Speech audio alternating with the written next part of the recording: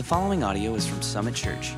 For more information on Summit Church, visit www.summitonline.tv. Jesus is talking to at least one person we know in Luke chapter 10. There may have been disciples and others around him listening. In fact, there probably were, but this is a conversation between Jesus and a lawyer. Don't think lawyer like common day lawyer. Think lawyer like first century Jerusalem lawyer. This lawyer was a Bible scholar. If you had a question about the law of Moses, so, hey, I read that if I do this, I'm supposed to offer this sacrifice. You could go consult a lawyer, and a lawyer would be like, well, actually, the sacrifice for this one is this, and help you understand and interpret. Think kind of pastor, think scholar, think those types of things. That's what a lawyer was. And this particular lawyer has asked Jesus a question, and I'm shocked not more people asked. He comes up and goes straight to the chase. He says, hey, Jesus, what must I do to inherit eternal life? How do I get in? How do I live forever? I've heard you preach about this. What is the trick? What do I need to do? Jesus, without missing a beat, says you got to love God. You got to love your neighbor as yourself. Those are the two greatest commandments. That's what you got to do to inherit eternal life. Jesus is quick to go, bam, that's what it is. That summarizes the law. Now, as a lawyer, he would have understood that very, very well. Like, oh, that does actually kind of put it all in perspective. I see that. But we get that there's kind of a debate going on here. This lawyer obviously thinks highly of himself and his ability to discern the law. And Jesus is this master teacher, rabbi of the law. So the lawyer wants to push a little bit harder. And the way you pushed in the first century was by asking questions. You showed mastery of a subject, not by being able to answer questions directly, but by being able to answer a question with another question. So his first question was, how do I inherit eternal life? Jesus answers that directly. Then the guy goes, okay, so love God. I kind of get that part. But love your neighbor. Who is your neighbor? Who is your neighbor? And Jesus kind of gets it then. Oh, you're trying to test me. Okay, I'll show you. So you're smart, but I'm smarter. So he goes, let me tell you a story. And there's a word that the NIV, that's what I read from, doesn't translate the beginning of verse 30. And it's translated that Jesus engaged in the debate. This has now become something kind of intellectual, and Jesus is ready to engage in the debate. And he's like, I'll answer your question, who is your neighbor? But let me first tell you a story. So in Luke chapter 10, verse 30, Jesus begins to answer the question, who is my neighbor then, if I'm supposed to love them to get eternal life? In reply, Jesus said, a man was going down from Jerusalem to Jericho, 17 miles as the crow flies, much, much further along this road. This road had a bunch of switchbacks, a bunch of elevation change. In fact, you're going to drop 3,000 feet of elevation between Jerusalem and Jericho. So it's a downhill, a lot of switchbacks, caves, cliffs, all this stuff. There's a man going on this journey. All of a sudden, he was attacked by robbers. This lawyer presumably is from Jerusalem. Everyone knew about this pass between Jerusalem and Jericho. It was known as the Blood Pass because robbers loved it. They love to catch weary travelers on this road because there's lots of places for them to hide and ambush travelers. So Jesus is using a story. This didn't really happen, but the lawyer's like, yeah, okay, blood pass, someone gets robbed, that makes sense. They stripped him of his clothes, they beat him, and they went away, leaving him half dead. Not totally dead, half dead. So I don't want you to go any kind of beyond PG, but I need you to go and picture this in your mind. Okay, you got a man traveling alone on a 17-mile journey. Robbers ambush him. They strip his clothes off. They beat him just for good measure, and they leave him dead, penniless, on the side of the road. Now, that's an interesting setup to a question, who is my neighbor? Okay, so the lawyer's probably like, I'm not sure where you're going with this, but Jesus knew exactly where he was going. Verses 31 and 32. A priest happened to be going down the same road. And when he saw the man, naked, bloody, half-beaten, he passed on the other side. He gave him a very wide berth. Priests were important in Jerusalem because they helped oversee the sacrifices that were made by God's people in the temple. They were servants of the Most High God. They were clergy. They were respected. They were set apart. So this priest, he is ornately dressed. He's revered in this way, but he is not going to engage in this current situation. So to a Levite, they were the worship leaders, so they oversaw the temple worship, also servants of the Most High God, also well-dressed. These were people who knew the Lord and served him with their life. When he came to the place, he saw him and he passed by on the other side. Wide berth, can't go there, can't touch that. Two servants of God who claim the name of God, who help others worship God, wouldn't help a bloody, naked man. Now, remember Jesus talking to an expert in the law. And we do not see any banter back and forth, but the expert in the law would have naturally assumed that while these men did leave a guy for dead, they were doing so to remain ceremonially clean. Because in the law, if you touch a dead body, they don't know if he's dead or not, but he's on his way. If you touch a dead body, you can no longer serve the Lord until you have purified yourself through quite an extensive process. So this expert of the law would have given them immediately a pass. Hey, in order to serve God better, they couldn't intervene. They couldn't go mess with this because then they would be rendered useless. Now, this argument doesn't hold water for a couple reasons. One, these men only served 4 weeks out of the year. That's a good job. I will take a job where you work a month and get 11 off. Okay, that's a good gig. So the likelihood that they are actually on duty is slim. And then the other thing is they're coming down from Jerusalem, not up towards it. They're leaving the place where they would be doing their job. So maybe they just got done, maybe they're not on. But either way, it's highly unlikely that the reason they offered no help to this weary traveler is because they had to stay ceremonially clean. It's much more likely they offered no help because it would have been hard. And so selfishly and out of fear, they chose to ignore a human in need. Now, they may have rested on their religious laurels and said something about staying ceremonially clean, but in the end, they did nothing. Now, let's be honest. We're quick to throw judgment, right? How can you claim to love God and see someone dying in a ditch and just walk right by? In 1973, so I know this isn't very recent, but in 1973, 2 Christian behavioral psychologists did an experiment. And they did an experiment on a seminary campus in Louisville, Kentucky. Okay, they chose 40 of the best seminary students, and they told them, we're doing a national broadcast of your sermons. Now, not many of you are seminary students, but if 2 professors came and said, I want you to preach, we're going to record it, and we're going to send it out across the nation, you get pretty excited about being selected for that job. They set up days where each of them could go and record in this sound booth their sermons to be sent out across the nation. There was no nationwide sermon competition. This was all an experiment based on this parable. The 2 psychologists had a young girl make sure that she would be right in the path of the seminary students as they went to the sound booth to record. She was clearly in physical pain and in need of help. She needed help. 24 of the 40 seminary students saw her, acknowledged her immediate need, and stepped literally right over her to make sure they made it to the recording booth in time to record their sermon. 60% of the people stepped right over the young girl who clearly needed help. They videoed this and played it back, and I'm sure they all felt really good about themselves.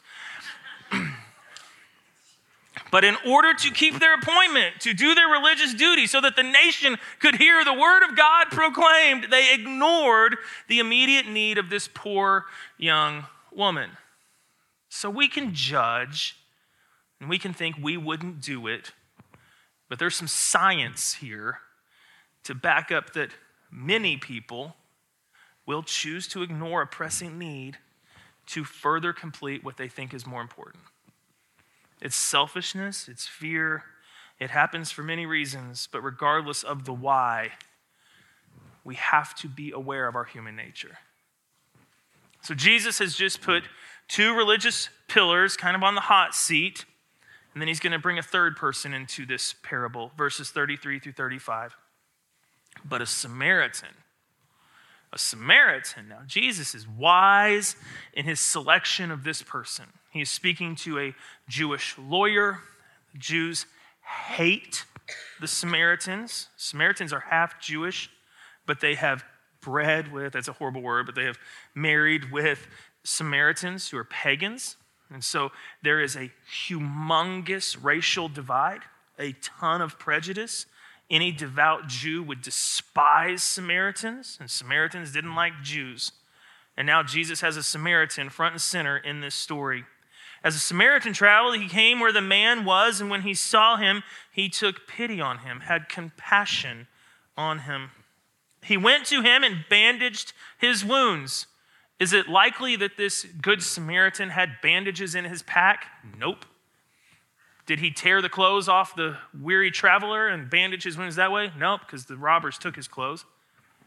About the only explanation is that the good Samaritan tore from his own clothing the bandages that he put on this man. He didn't just do that. He poured oil on the wounds. That would have been for pain relief. And he used his wine for disinfectant. 2,000 years of medical advancements. We know that probably wasn't the best idea, but in the time, you use what you got. His own oil, his own wine. Then he put the man on his own donkey and brought him to an inn and took care of him. Okay?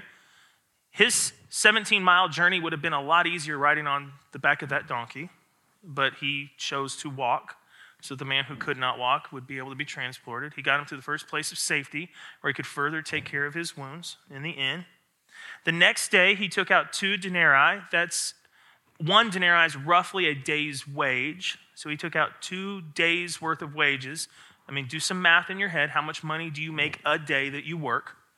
Okay, that puts in perspective how much cash this man gave. It wasn't a huge sum, but if you think of what you earn in a day, to give 2 days' worth of that to a total stranger, that's a good sum of money. Took out 2 denarii, gave it to the innkeeper, said, look after him, and when I return, I will reimburse you for any extra expense that you may have. The weary traveler is a stranger. The Samaritan has no religious obligation whatsoever to do anything for this man, yet at great personal expense, he is the one that interjected himself into this man's story and made sure he had everything that he needed. This is an extravagant showing of mercy to a total stranger simply because there was a need. Now, the parable is done. But Jesus, remember, he's engaged in the debate now. He asks his next question, verse 36. Which of these 3, the Levite, the priest, or the Samaritan, which of these 3 do you think was a neighbor to the man who fell into the hands of the robbers? The expert in the law is done debating. Okay? He could have fired back another question, but Jesus has so succinctly made his point that the expert answers, the one who had mercy on him. That's who was the neighbor. He doesn't even use the term Samaritan. I think that's interesting. The simplest answer would have been the Samaritan, but he can't make himself even say the word. But he knows the correct answer. It was the one who showed mercy. And then Jesus, finishing this entire dialogue and circling back around to the man's very first question, he says, then you go and do likewise. You go and show mercy to those who are in need. How do I inherit eternal life? Love God, love your neighbor. Jesus is perfectly summarizing how one is to love God. How do I love God? God, I love you, I love you, I love you. I declare that with my lips. I say it, but it's more than that. The way we demonstrate our love for God is in our love for others. It's an outflowing.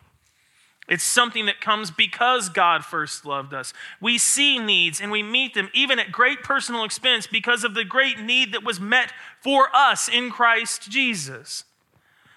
We love, and in doing so, we love God. And Jesus is just tying a perfect little bow around a wonderful debate with a man who believed that his knowledge was sufficient for his salvation. He knew everything there was to know about God, and he knew everything there was to know about the Word of God, and therefore he was with God.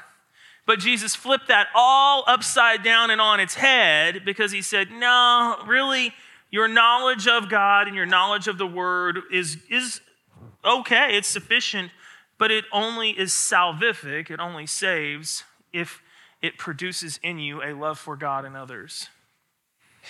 This man would have been quick to hang on his wisdom. And church, as I look across the landscape, not of Summit necessarily, but of the American church, there are a lot of people who are resting their hope and their faith in their knowledge. I've got this figured out. I've sat in quite a few church services. I've actually read the Bible from cover to cover. I got the app on my phone. I'm good. I am good to go. And Jesus says, the answer to the question, the most important question that you will ever ask yourself, how do I inherit eternal life? This is actually very, very simple. You got to love God, and your love for God has to be seen in the way that you love others. There's no other path. There's no other way. There's really no other security that you can fall into. It is the love of God and the love of others. But it needs to be visible. It needs to be visible. Having perfect Bible knowledge and failing to do what it teaches is what James will call useless faith.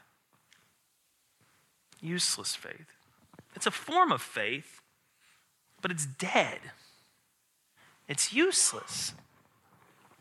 James chapter 2, verses 14 through 19. Possibly some of these words in here were inspired by the parable of the Good Samaritan. What good is it, my brothers and sisters, if someone claims to have faith? They know they have faith, but they have no deeds to back it up. Can that kind of faith, can such faith save them? Interesting question. Suppose a brother or sister is without clothes or daily food, basic human needs. You come across someone who's hungry and naked. Okay, sounds a little bit like our parable, right? You come across someone that looks like that, and this is what you say to them. Go in peace, keep warm, and be well fed. You bless them. You wish them a change in their current trajectory, their current circumstance. You are for them. You say, go in peace, keep warm and be well fed, but you do nothing about their physical needs. What good is that? The answer is, it's not good at all. But before we get all judgy, let's bring this back about on ourselves, okay? How many times in a week in the world around you do you experience physical need and have empathy? Oh man, I wish that person's life could be different. That is just truly sad. That's just too bad. I hope they can get some help. And you personally do nothing. Now, if you want me to get off your toes, just pull them back under your seat, okay? Like, I'm not trying to jump on people's toes because This one's getting me too. So you can check out right now if you want to, but I would strongly encourage you to stay in. Because what James is going to continue to say, I think, is very important. Verse 17. In the same way, faith by itself, if it is not accompanied by actions, is dead. Someone will say, you have faith. I have deeds. Show me your faith without deeds, and I will show you my faith by my deeds, or by what I do. You see, you can believe that there is one God, and that's good. But even the demons, whose eternity is determined, they believe that, and it causes them to shudder. Now, James has gotten in a lot of trouble over the years because mainly this second chapter of his book doesn't line up perfectly with Romans, the one we'll go through. But it actually does. And Jesus, I think, is teaching this in our parable today. Hey, followers, don't claim to love me if you're not willing to show my love to others. Don't do that. Your belief in me, it's not the right kind of belief because it doesn't move you to action. That's the kind of faith that's real. That's the kind of faith that saves. That's the kind of faith that Jesus teaches. That's the kind of faith that James teaches. That's the kind of faith that this parable is pushing us towards. And many, many, many, many of us need to hear this very, very, very simple truth that is very, very, very hard to apply. Because you're going, well, what? Of course, there's need everywhere. There's need everywhere. What am I supposed to do? Just quit my job and forget about my family and just go around and look for everyone that's doing it? No, remember, who's your neighbor? Love your neighbor. Who's your neighbor? Those you come into contact with. Jesus is saying, live your life with open eyes, open hands, and an open heart. Just do you. But instead of turning a blind eye every time while you're doing you, you see a need right in front of you and, oh gosh, I hope, Lord bless you. Bless you. No, you bless them on behalf of the Lord. This isn't easy, but it's essential. The Samaritan got it. The religious failed. As the band comes back up here, the question I want you to wrestle with: are you religious? Having a form of godliness but lacking its power? Are you religious, wanting and knowing the right things to say but not showing the love of God to others? Are you religious, or are you in love with God? And the world's going to see that by the way that you interact with them. I want us to be a church that is for our community. Okay? Here's what I mean by that. You're going to start to hear me say this a lot. We as a church are going to be for people because God is for people. Because over the last several hundred years, the church has become known for what it's against. And that's a travesty. We stand against this, and it's wrong. We stand against this, and we should, but that can't be what we're known for. That can't be how we're identified. What are we for? We're for all people. People who look different than us, believe different than us, think different than us, pursue different goals and life things. We're for them. Why? Because God is for them. And why is God for them? Because God loves them. And if God loves them, then I have to love them too. We don't get to just be religious. We don't get to cross to the other side of the street and be like, ugh. We engage. We love. The same reason that God is for us, he's for all people. We got to quit turning a blind eye to those around us who are in need because it's inconvenient or because it's scary. As we respond today, I just want you to wrestle with this, and it's communion in the back of the room, to remember that God loved us first, that he demonstrated this for us. He did this, okay? Jesus did this. He lived this out. So he didn't ask us to do anything he didn't do for himself, or didn't do for us. He did it. There's going to be people up here that would love to pray with you. If you have a need, we would love as a church to meet that. If you know someone who has a need and you want to pray for them, that's great, but then we also still need to go love them. If you want to talk about anything else, pray about anything else, we believe that prayer unlocks the power of God, so let's do that. But today, as we worship and as we respond, I want us to wrestle with this idea of, how does my faith get lived out? Do I love God and love my neighbor? And if you claim the name of Jesus, then that needs to be a statement that is true. But maybe you're sitting here and you're like, I don't claim the name of Jesus. I don't want anything to do with God. Then my hope and my prayer is that today, by this group of people, you feel like you are cared for, loved, and supported. And in that, you might see tangibly the love that God has for you, because even if you don't feel it now, he does. He loves you so much. Father, help us to just genuinely respond to you today, to be your hands and feet, to open our eyes to the world around us, and to love our neighbor as ourselves. God, give us the grace and the strength and the power to do that. And now just come and receive your just and due praise as we worship you, Jesus. It's in your name we pray. Amen. Church, let's stand and let's respond to him.